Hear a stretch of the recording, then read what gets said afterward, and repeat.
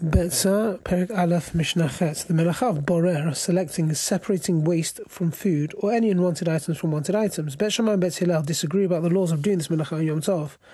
Haborer kinit b'Yom Tov. If one wants to select legumes such as beans or peas from their shells, husks, or other waste on Yom Tov, Bet Shammai Omrim, Bet Shammai say, borer ochel va'ochel. He must select the edible food from the waste with one's hand and eat it right away. According to Bet Shammai, the melacha of selecting is forbidden on Yom Tov.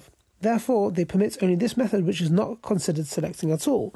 Now, even on Shabbat, selecting is permitted if it meets all three of the following conditions. A, the person takes the food from the waste, not the other way around. B, use the hands, not a utensil. And C, intends to eat it right away.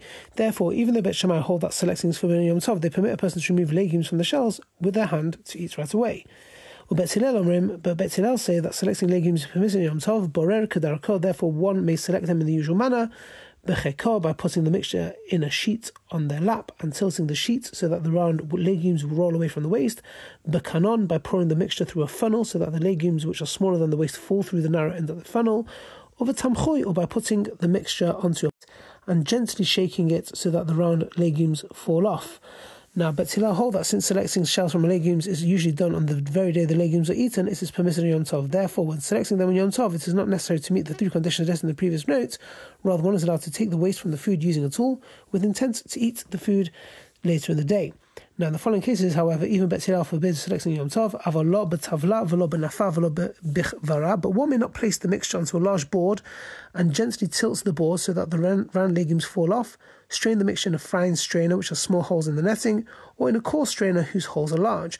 A large board and strainer are used for selecting large quantities. Hence, even Bet Hillel forbid a person to use them on Yom Tov, because it appears as if he is selecting food to be eaten after Yom Tov, which is prohibited.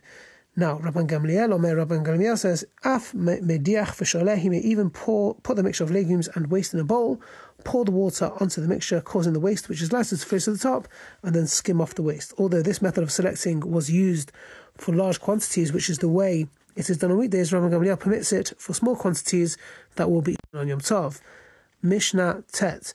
The last two Mishnah of this parak deal with sending items to a friend on Yom Tov. Bet Shammai Omrim, Bet Shammai say, En Meshalchin b'Yom Tov elamanot. We may not send gifts to a friend on Yom Tov except for portions of food that are ready to be eaten as they are, without any further preparation. Sending anything that requires preparation is forbidden, because the person receiving it is likely to set it aside to be prepared and eaten after Yom Tov.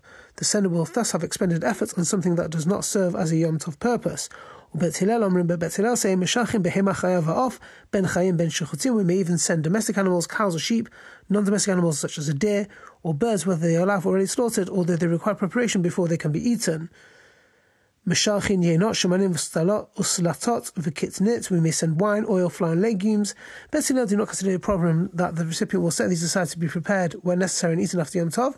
Since it is possible to prepare and eat them on Yom Tov, one is allowed to send them. According to Bet Hillel, it doesn't matter whether or not the recipient is likely to eat the gift on Yom Tov. As long as it can be eaten, one may send it. Now, however, Bet Hillel agree that we may not send raw grain because it must be ground into flour before it can be used, and the melacha of grinding grain is prohibited in Yom Tov. Now, and finally, Rabbi Shimon Rabbi Shimon permits sending even raw grain in Yom Tov because it can be cooked and eaten without being ground. But as mentioned, Bet Hillel disagrees with Rabbi Shimon because grain is usually ground into flour. But Rabbi Shimon permits it. Have a great day.